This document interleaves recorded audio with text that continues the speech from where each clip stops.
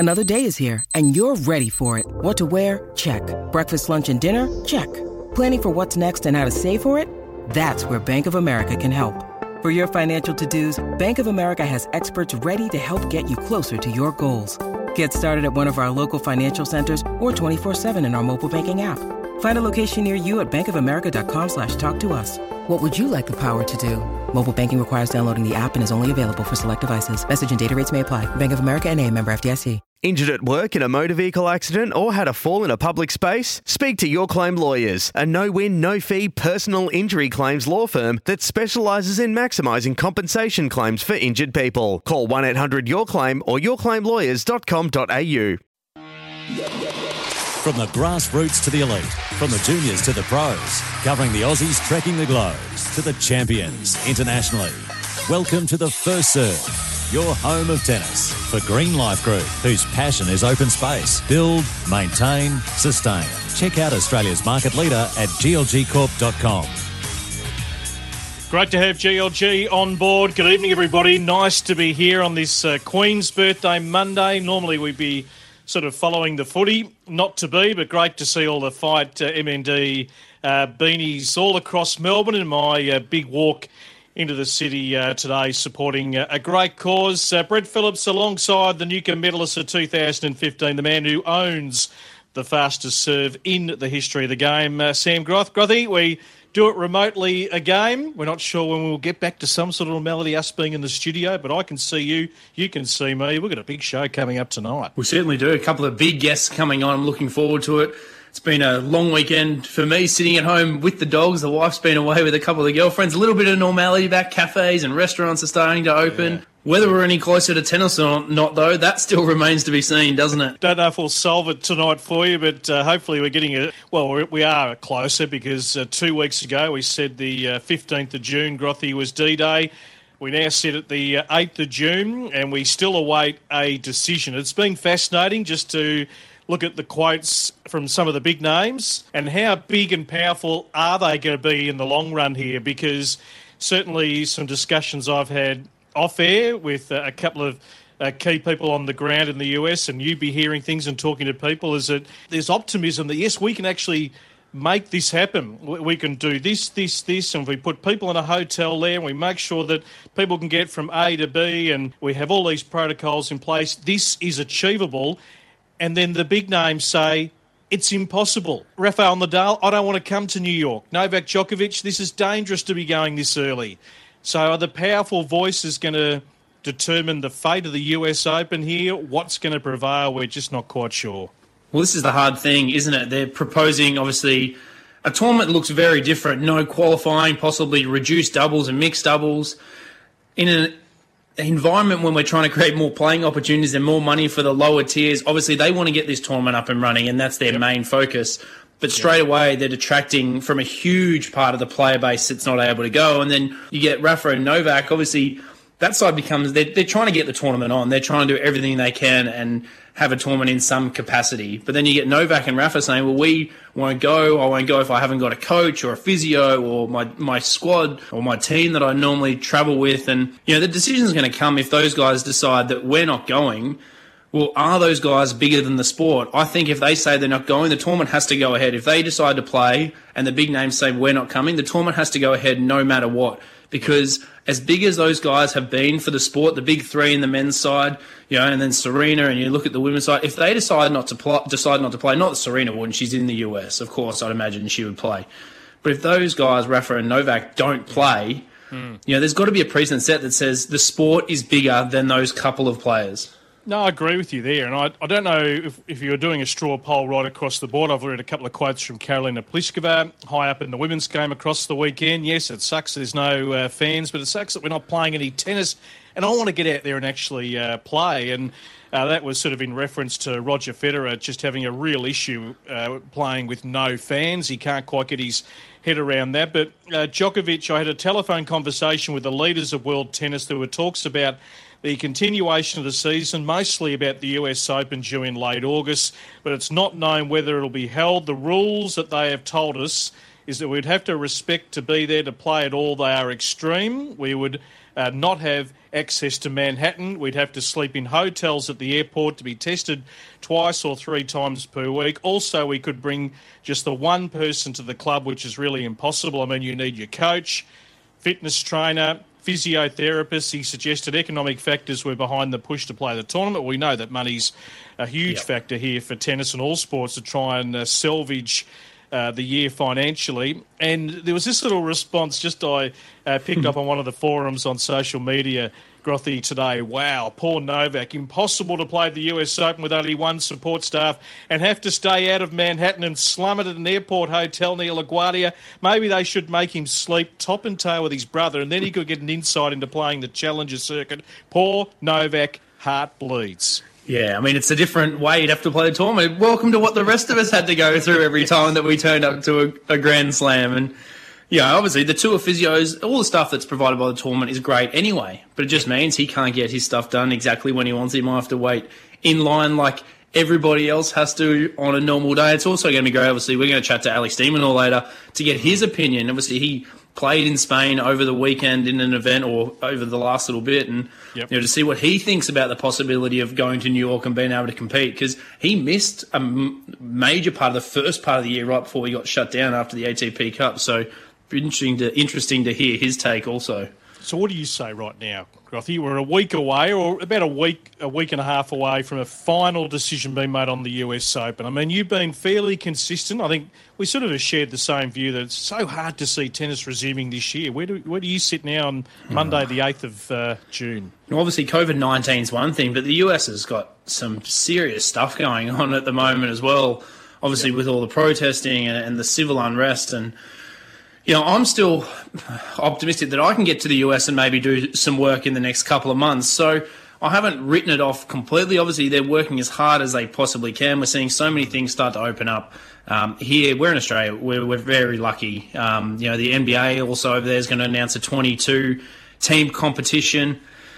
Oh, I don't know, BP. I don't know. I really have no idea. Like, I can't say, well, there's no chance, because look at all these measures they're putting in place to try to get this thing up and running.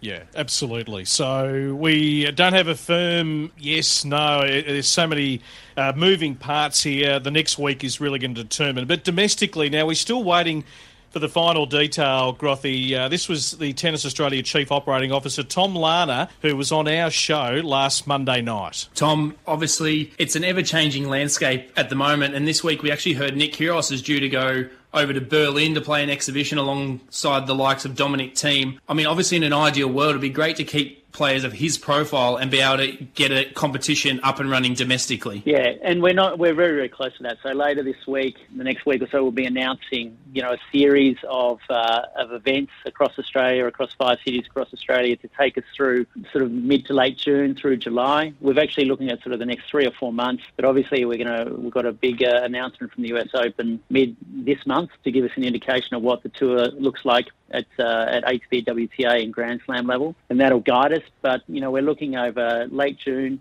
through July, putting out a series of events to give those players who are stuck in Australia opportunity to compete, opportunity to earn a little bit of prize money as well, and be ready when the tour comes back on to be able to go straight across. Okay, so that was Tom Larner a week ago on our show. Nothing has been released officially from Tennis Australia, Grothy, but we had Lisette Cabrera on our Aussies Only podcast as our special guest last week. This is what she had to say. Feels like the longest preseason of all time, and I was dying in preseason. Like, I was so ready to go.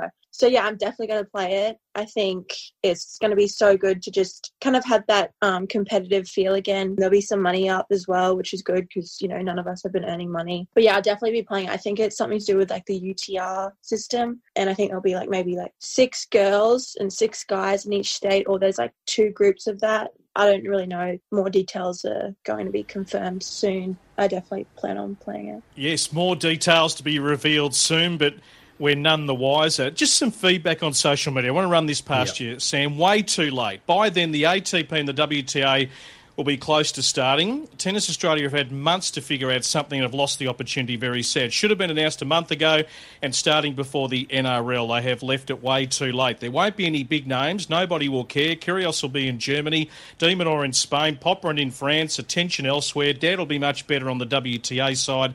If Barty doesn't play, there's nobody, which is a little harsh, and her eyes will be on the WTA, not an exhibition. Yeah. Look, there was an event that was supposed to get up and running in Adelaide. It got shut down last minute by, the coronavirus subcommittee or whatever they call it over there. I do agree. It would have been great to have it before we got the footy back, before we got NRL, before we got AFL, and almost put a little bit of a spotlight on the sport. You don't have to touch your opponent. We've seen it happen in the US. We've seen it happen in Europe. There was other places that were able to get events to go together over a weekend. I think we should have done something already. Now, I know they're working towards it, but I do tend to agree maybe it's going to be a little late, especially if you do get players start to duck off to the US to try to play the US Open or World Team Tennis, which is going to happen for 3 weeks before that. It's maybe a little bit of a missed opportunity. Now, we talk about the competition being an opportunity for the lesser-ranked players to play also and boost their profile, but how are they going to go up against the AFL? Probably not very well. That's a fair point. Look, just when you see the rest of the world playing some tennis, and we mentioned it last week, we reeled off a whole list of tournaments that have been played, that are coming up through June, July. I mean, New Zealand, they don't often beat us to the punch, Grothy. Now, we're not privy to everything behind the scenes, but, we don't have any tennis here in Australia. Hopefully an announcement over the next couple of days. Let's get a breakaway, because you mentioned that Alex De Minaur is going to join us live from Spain, our number one male. He was back on court. We've been following the Demon on social media the last few months. He's been doing his head in. He's been in real serious lockdown. We're here thanks to Top Agents Real Estate, servicing all of Melbourne. If you live here or looking to move to the beautiful city of Melbourne, you're looking to buy, rent, sell, have that property investment managed, make contact with David and his team. They're back in the office after the Queen's birthday Monday, 9558 4599 or top-agents.com.au, and you can follow them on Facebook and Instagram. Alex De Minaur next here on The First Serve. The First Serve, your home of tennis. The Green Life Group, your open space specialist in landscape construction, maintenance and project management. Check out glgcorp.com to discover more. Welcome back to The First Serve Monday night on this Queen's birthday. Brett Phillips alongside Sam Groth. Make sure you check out thefirstserve.com.au. We've got all our live shows of the past that you may have missed that you can listen back to.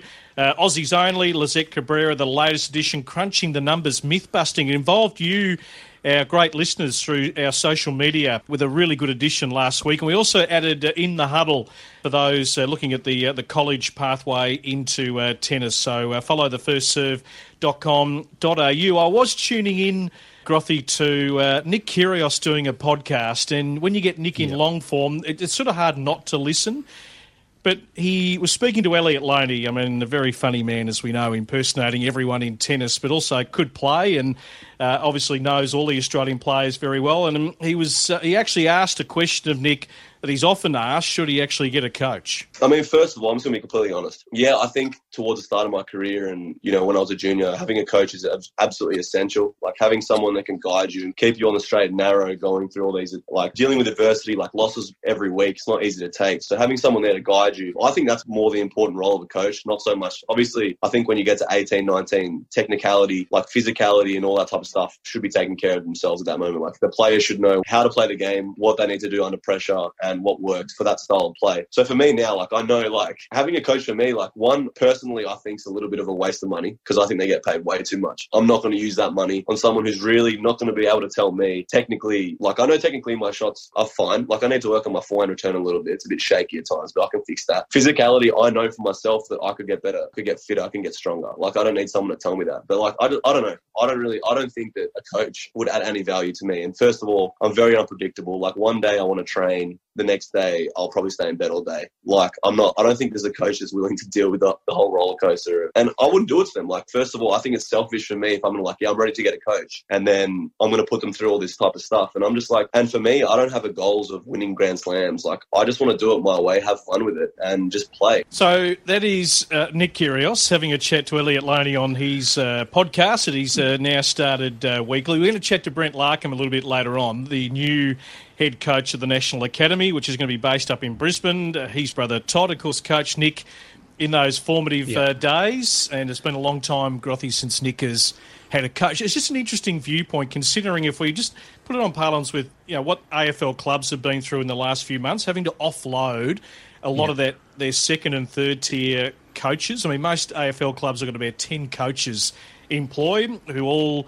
play a really important part in the development, and now it's sort of going back to the old-fashioned way of a senior coach, maybe one or two assistants, and less of that real development. And I suppose it's always that question, how much does the coach genuinely influence the player? How big a part, do they really play beyond the junior days? Well, there was a lot to unpack in what that little bit of an insight into Nick that we got there. But I think the biggest part was his last sentence is, I don't necessarily want to be challenging for Grand Slams. That's not what drives me. So if he's not trying to be the best in the world and put a team together like Rafa and Novak and Roger have done, if he's not looking to win Grand Slams, then I agree. Why hire a coach? Why not just go about things the way you're going about it? It doesn't seem like it's a necessary thing for him if that's not where he wants to be. That's my opinion. No doubt, yeah. Everyone's journey is different. What you put around you is different. Your goals and ambitions are different. Anyway, we'll park that one for the moment because we're going to get right across to Spain, Grothy, and catch up with Australia's number one male who, just been itching to get back on court. He did so over the weekend in of course, a big region of Valencia Tennis Challenge. No fans, but some good hit-outs against some worthy opponents. Alex de Minaur, it's great to have him back on the show. Alex, really appreciate you taking the call. No problem. How are you guys? We're going well, young man. Good to be back playing. I mean, this has been pretty tough for all tennis players to be just in, having cabin fever for the last 3 to 4 months.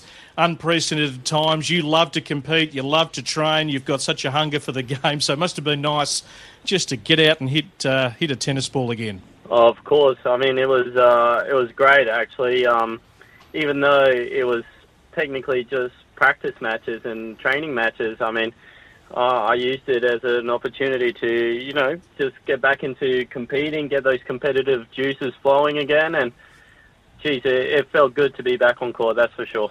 Yeah, Damon, I was starting to get a little bit worried about you during isolation, following you pretty closely on social media, throwing golf clubs off your roof. There was a few worrying times there. Obviously for you, though, 2020 almost mirrored a little bit what 2019 did. Obviously, you started so great with the ATP Cup. You're on fire out here, then had to pull out of Adelaide, had to pull out of the Australian Open, managed to get yourself up for Acapulco, but you've had an extended break through this first part of the year to get your body right. Have you been able to use this period to help develop some of those physical attributes that you're going to need to be able to stay out there a little bit more consistently as you move forward in your career? Is that how you've approached this time off? Yeah, definitely. I mean, obviously, it hasn't been an ideal year. We started off very strongly, and I thought I was playing at a very high level. And obviously, my body did not allow me to continue that. So, we're putting in a lot of emphasis on just trying to, at least if we're not able to compete, even though the body's at 100% right now, just make sure I keep on improving physically, try to get a little bit bigger, a little bit stronger, and indeed, as you said, to be able to take it to these guys week in and week out, and mainly just for my body to hold up. That's the biggest thing. Yeah, has that been the biggest focus? Or is that the part right now that you feel like needed the most work? Yeah, I think so, because I feel like mentally I'm there, I'm able to bring my level week in and week out. I think tennis-wise, I've been able to show sort of different sides of my game that if need be, I can sort of step it up a little bit more and try to take it to these top guys. But mainly just my body, I want to be going deep week in and week out. And to do that, you've got to have these other two aspects. But the biggest thing is just your body to hold up, to be able to bring it every day, have that intensity, make sure your body doesn't have any niggles, and just to play through these long weeks and tough matches and be able to do that day in and day out. And that's probably the biggest focus right now. Yeah, Alex, right before we jumped on the call, we heard Nick talking there from a podcast in the week about him not putting a coach on board. You've definitely been on the other side. You've had Adolfo alongside you for a long time. We've seen you put in a lot of work with Leighton back here, physio and strength and conditioning, and Nick's a good friend of yours. But have you felt it's really important to have put that correct team around you? And obviously Adolfo's been around for a long, long time, but also to tap into someone like Leighton and players of the past to try to help you move forward. Yeah, of course. For me, it's been something very important in my life, in my career. I've had Adolfo with me for about 11, 12 years now, and he's sort of like the one constant there. Now, from there, I've tried to bring along some more people into the team. I've had now working with a physio and strength and conditioning coach who I'm trying to bring in on tour with me to just try to be a bit more professional, take care of the body a lot more as well. And, I've been very fortunate to have someone like Leighton who's really helped me out as a mentor and, brought me into Davis Cup. I've been able to learn a lot through there and just has really helped me out. Alex De Minaur, our special guest tonight here on The First Serve, Australia's number one male. He's been holed up over in Spain for a number of weeks. Finally got a chance to have a couple of decent hits on the weekend just to iron out some of the cobwebs. I had the pleasure, Alex, of sitting down with your mum, Esther, at Wimbledon last year. Had a great chat to her from a parent perspective. And, I could tell sitting there that she genuinely, misses her son. She doesn't, go around the world travelling right across the year, and you've got obviously some young siblings as well. Has this been time that you've sort of treasured that's unexpected because a tennis, in your case, you're in your prime, a tennis player's life is on the road for the majority of the year. Got a new dog as well, BP. And the dog, everything. Have you treasured this time just to be part of your family? Yeah, look, I must say this has been definitely a shock to the system because, probably it's the longest time I've spent anywhere in, maybe 5 or 6 years. Yeah. So it's something that's very new to me. So it took a little bit getting used to being in the same place. But, of course, I've had the chance to spend a lot of time with the family. I've recently just gotten a little puppy now that I'm taking care of, which is also taking out a lot of time of my day. But it's fun, I've got to clean up a lot of its poops and, just waking me up in the middle of the night, which is fun, lot of fun. I didn't think it was like that, but, it's been something different. I mean, we don't have our tournaments and we're not allowed to compete and all that, but, I've been able to get some quality time with the family and have definitely been enjoying that. Yeah, Damon, you mentioned not being able to compete. Obviously, the US Open, they're trying to get things up and running. They're trying to move Cincinnati to New York. We've heard a bit of opposition from Novak, from Rafa, about not being able to bring their teams, and if it's not going to be able to be done properly, that it shouldn't be run at all. How do you feel about trying to get to New York in terms of coronavirus and safety and bringing your team? Or are you open to the idea? Do you just want to get back out there and compete, or are you a little bit cautious about moving forward with an event when the world is the way it is, I guess? I think it's really all about finding sort of a healthy balance as well, because, I mean, I can guarantee you every single tennis player wants to get back out there and start competing again. But, you've also got to look at the way the players are going to be treated, their bodies, because even, you come out and if they want to play Cincinnati and US Open and then straight away play French Open, I mean, you got to look at what that's going to do on the bodies of the players, because it's not really going to be very safe, because at the end of the day, you can do all the training in the world. You can put your body through 5-hour training sessions each day, but nothing compares to competition. The nerves, the stress, everything that happens in a match, and especially, let's say, US Open, 5 sets, grueling matches day after day, that's going to take a toll on the body. And if you've got to back it up the following week on clay in a different surface and all that, that's something that should be looked at, because it could end up with a lot of players actually getting injured. That's my only concern. Yeah. No, I agree. It's tough to come out of off-season any time, and this has been extended, no match play. I do have one little question, though, as a player.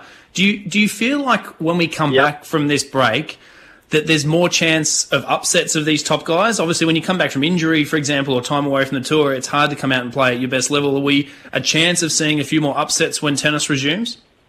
I believe so. I believe that, no one knows how people are going to come back.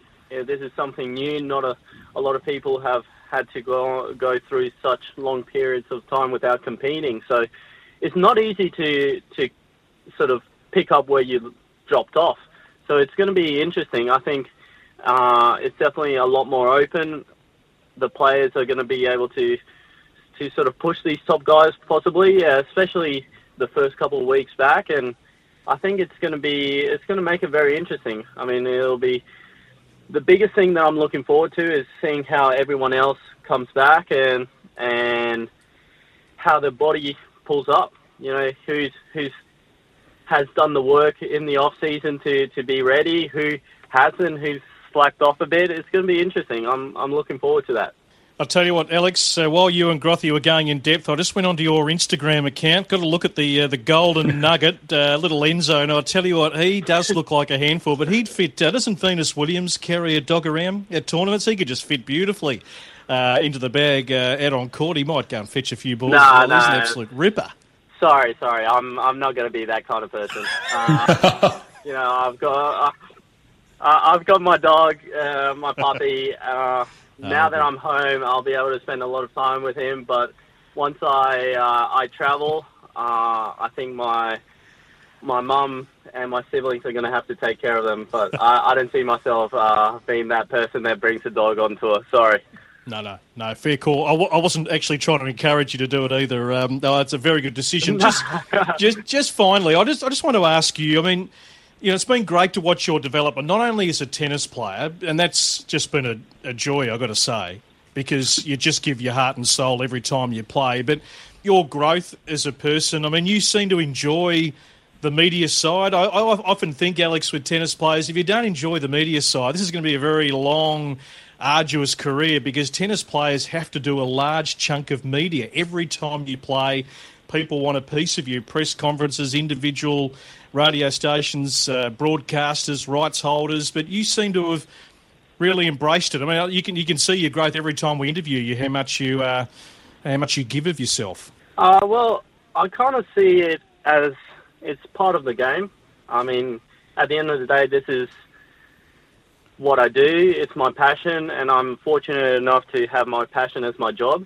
And if, media is a part of it, I mean, it's a part of your job. You got to go out there and sometimes, like everything in life, it's not exactly what you want to do, or there's points in time where you don't really feel like, talking to the media and having probably a little bit more time off. But look, I understand how all of this works, and I'm happy to provide whenever I can.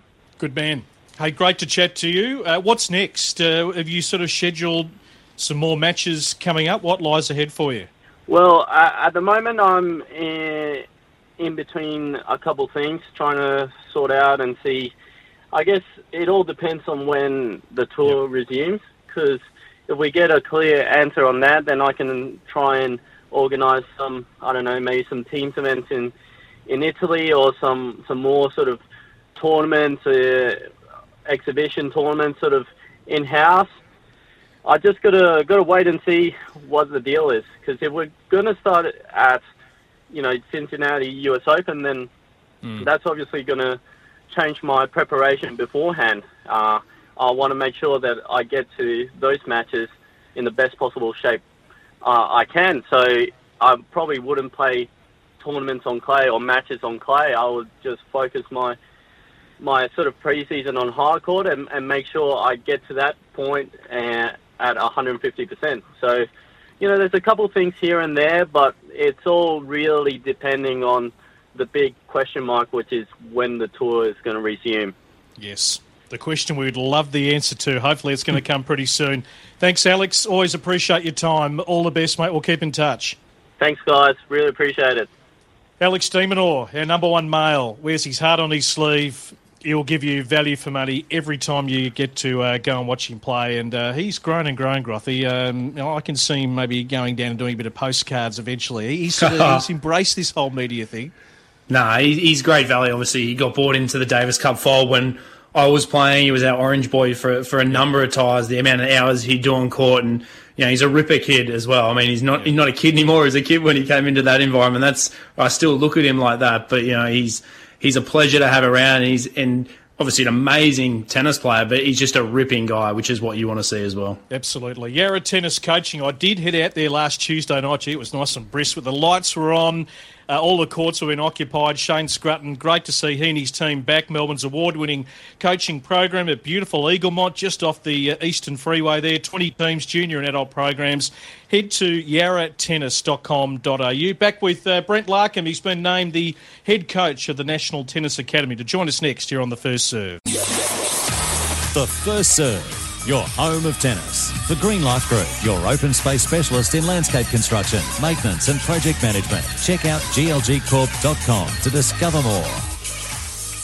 Brett Phillips, Sam Groth on this Monday night, officially unveiled by Tennis Australia on Friday. There, Paul Vasello has been appointed to the newly created role, Grothy, of Director of Talent. Now, we did reveal that on this show last Monday in regard to Paul's appointment, who's come from the private sector, over 20 years in the private sector, and we'll certainly catch up with him in the next couple of weeks once he gets his feet firmly under the desk. And that well-known coach, of course, Brent Larkham, has been named the head coach of the National Tennis Academy, and under the restructure with the performance review to have that one academy based out of Brisbane. Brent has been good enough to take our call tonight. Brent, welcome to the show. Evening, guys. How you going? Yeah, we're going well. You've had a long-time involvement in the game. I know Grothy will pull apart a few things with you. You know him exceptionally well throughout his career. Can I just get your take? And we've spent a lot of time, Brent, on our show the last 6 to 8 weeks looking at the performance review, speaking to Wally Masur, speaking to the private sector coaches, speaking to parents, etc., etc. You've been around. You've learned a lot of lessons along the way. You've seen the good. What can improve? What do you make of your new role and where this can eventually lead to in terms of trying to develop the best talent here? Oh, look, I can't wait to start from a personal standpoint. I've had 20 years in high performance, then had a couple of years off where I've really just kept my feet in the water, coaching a couple of nights a week in Canberra, helping out ACT tennis. And, this review has taken a long time. They've had a lot of data. They've had a lot of input from private sector players, ex-players, coaches. I think they've got the model right moving forward. Putting all the best players in one place, I think that's always worked, creates a competitive environment. I think that's something we did quite well a few years back, and really looking forward to getting amongst it. Yeah, Brent, for me it was great to hear you put into the role. Obviously, a huge part of my development coming through. You're put on as the AIS head coach. My first year in the program, you gave me an opportunity back in 2006. You headed up the National Academy in Brisbane as the head coach. You've been the head of sport now at Radford College there in the ACT.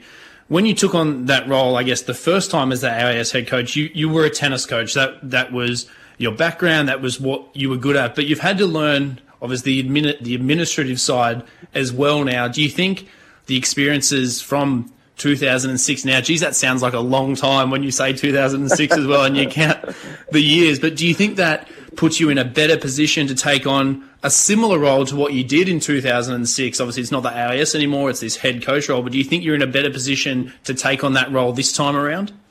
Oh, and without doubt, Grothy, I think that was a really big point in my own career, just from a personal standpoint, getting to go to the AIS. I've sort of coached privately for 7 or 8 years on the tour, so you work a little bit in isolation, you're travelling every week, you're trying to chew people's ears off for information and things like that. But when we actually ended up back in Canberra, and I had the opportunity to work with some of the best people in the country, administrators, sports scientists, physios, and also other coaches from different sports. I still clearly remember going to watch some gymnastics and talking about road cycling, swimming programs, athletics programs, basketball, netball, all these different things, and having the opportunity to to listen to these other coaches was a real, information download for myself, really, because, you always worked with tennis and you worked with tennis coaches and things like that. And I think, like, the last couple of years, well, it's a bit extreme working at a school. I've also had the opportunity to watch how teachers operate and how they, communicate with classrooms of kids of various ages. So I don't think I've had a lack of experience coming into a role like this. And, definitely got some new tools, I'd say, in the cupboard for myself to try to help these young players come along. And, I mean, I'm fresh as a daisy, I think. Had a couple of years off after 20 years straight. That was a long period, and you look back and go, wow, just grinding around. I can't name how many countries and places that I've been to, even with you, Sam. Like, we've been everywhere, haven't we? And, certainly have. Being able to, it's not all roses, is it, on the tour? The general public, I guess, sees 4 majors of the year, and it sees the Aussie summer in Brisbane and Sydney and Kooyong and a new tournament in Adelaide and these things, and it looks fantastic. But it's a real job, it's a real grind out there on the tour, and hopefully I can pass on some of the mistakes you made along that journey, because we've all made mistakes, and bring a real bit of energy and passion and knowledge to this new role. So when you started last time in that AIS head coach role, it was a pretty lean time for Australian tennis. Obviously, we had Leighton, but not a lot behind that, and you developed a pretty good group that came through. When you look at tennis this time, when you take over this similar role and this head coach role, where do you start, and where's the focus, and where do you see the improvements being made when you start? I think we've unfortunately got a little bit of a leaner period through the juniors as well at the moment. I think when we started there, I think when we finished in Queensland, when I finished up 3 years ago, we had a really good run there in Queensland. We won the Aussie Open Junior Boys singles and doubles with 2 different players, which, that's not the Albury Wodonga Grass Court Easter tournament, is it? And even I couldn't win that. I never won it either, man. I think I lost the semis one year. And I think, coming in, working with the younger kids, that 15, 16-year-old, and I really want to form a group of coaches that have been out there on the tour and they know what it takes. You can see a little bit of vision. You can see what's going to work, what's not going to work at that higher level. It's a really interesting period from that age of 15 to 20 or so. The average age of entry to the top 100 for most players is around the 22-year-old mark. You get your fantastic young players that can do it earlier than that. Like in recent years, we've had a Kokonakis, a Demonar, a Kyrgios who've been ahead of the curve in that. But generally speaking, most of the kids are, coming through. So those developmental years from 15 to 19, I think that's really where I can make the biggest difference, knowing what is going to work and what isn't going to work at the highest level. And preparing kids for life on the tour, you've got to be resilient. You can play 30 weeks of the year, as you know, and you can lose 30 times. And that is really the reality of it. And you can have an incredible year. I think sometimes that gets missed. Your ranking. In the preparation of players, it's always about hitting forehands and backhands. I think the actual preparation for what the tour is sometimes missed in the development of the players. Yeah, and that's going to be a big part from what the information I'm going to be trying to give them, Sam. Like I said, you can really play 30 tournaments, lose 30 times, and have a fantastic year. And, you can't get too up with the wins and you can't get too down with the losses because you're going to lose. You just got to keep chipping away and finding ways to get good weeks of training.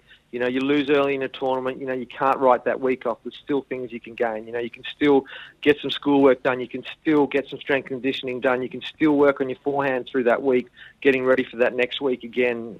You just can't waste days. And I think that's one of my biggest, strengths, I'd say, is that you just continue to try to get the work done and you don't get too excited when you win and you don't get too frustrated when you lose. But you keep persevering, and you inevitably always run into somebody who plays a bit better than you on the day, don't you, Groth? No doubt. Yeah, absolutely. Yeah. Brent, just one last one from me, because time's going to beat us here. But, we've been talking to the private sector coaches and, under the changes with the review, handballing more of the development back to the private sector in that 10 to 15 age group and trying to marry that up with what Tennis Australia is doing and the programs that they're running, and then making sure, or trying to, it seems, keep the private coach more involved right across the journey. Have you just got a philosophical view on how that maybe should look? Well, I'm not really going into that space, but I think the coach education part of it is going to be really important. I guess collaboration. We've got a lot of people who've been around for quite a long time on the tour, and we really need to disseminate that information down to the private sector. I don't think we've done that very well in the past. I think that's a big part. I think Tennis Australia are currently about to advertise the head of coach education. I think that's going to be a really, really important role. Yep. Because there's a lot of us have had a lot of experience. There's a lot of ex-players. There's people like Darren Cahill, Tony Roach, myself, people that have been around on the tour for that 20-year period, and being able to get that information to the private sector, to the private coaches that can, mate, that forehand's not probably going to cut it when you get to the next level, or this, just the little things that they can work on. I think that's going to be a really big part of the development process of all these kids and the development of Australian tennis. So I look at that as being just a critical role moving forward. Like, how does that coach education work? How can we get that information out to the private sector? Yep. And at the end of the day, the private sector have got to make those decisions. As a coach, you live and die by the decisions you make. But the more information you've got, the more tools you have, and the better chance you are of making a good decision with where you're taking a child's career. So much to pull apart, and we'll continue to talk about it here in a year where there's no tennis internationally. We love really discussing the domestic scene and creating the best pathway, your experience. Nice to see the batteries are recharged, and look forward to seeing you step into that new role. And let's catch up down the track once you've been up in Brisbane for a little while. Love to. Thanks for having me. Brent Larkham, the new head coach of the National Tennis Academy, to be based out of Brisbane. Starting from scratch, they specialise in the removal of window scratches, bringing it back to its former glory. They are your premium glass repairer, whether it's scratches on that sliding door, to the local milk bar that's been graffiti tagged with a knife. They can remove it starting from scratched.com.au. Back to wrap up the first serve. The First Serve, your home of tennis. The Green Life Group, your open space specialist in landscape construction, maintenance and project management. Check out glgcorp.com to discover more. Welcome back as we wrap up a big edition of the First Serve on this Monday night. Your home of tennis, if you're just discovering us for the first time, keep an eye on our website right throughout the week, thefirstserve.com.au. You can follow us on Facebook, Instagram and Twitter. Plenty of good news content dropping, Aussies only, with a very special guest coming up this week. So make sure you're tuning into that, crunching the numbers in the huddle. And thanks to 100 Words, they're a network of active local communities with the aim of improving men's mental health and reducing male suicides. We're right behind them and the great work that they do. Check out 100words.com.au. Grothy, we await, hopefully in a week, although I get the feeling it mightn't be smack bang on the 15th when we go to air next week. They might delay it a few days, but hopefully we'll know something about the US Open, and hopefully we'll know what the domestic scene looks like here in Oz. Yeah, well, hopefully. We've been waiting, obviously, the week that Tom Larner gave us. Well, that's been and gone. The US Open, they have the rest of the week. We're just in a holding pattern. We're finding more and more about this performance review, and we're starting to put the pieces for what Tennis Australia is doing here in terms of the player pathway. There's a little bit more, obviously, to unpack with that when we finally get a hold of Paul Vassallo once he's settled into the job. But, I think a really great appointment. It was great to speak to Brent, obviously someone that I know really well. It was great for me to hear him put back in that role. Yeah, he was a good chat. And if you missed Alex Demonor, if you're just turning on the radio late, of course our show will be podcast. Make sure you check that out as part of the firstserve.com.au. He gave us plenty, including introducing us to little Enzo, the Golden Nugget. Looked like he was in good form. Thank you, Grothy. We'll do it again next Monday. Thanks, mate. Enjoy your week. Have a great week. Great to see people back playing tennis. Hit them well during the week, and we'll do it all again. 6 o'clock next Monday night here on SEN. G'day, Mike Hussey here. Get on board Australia's best fantasy cricket game, KFC Supercoach BBL. It's fun, free and easy to play. Play today at supercoach.com.au. T's and C's apply. New South Wales authorisation number TP/01005.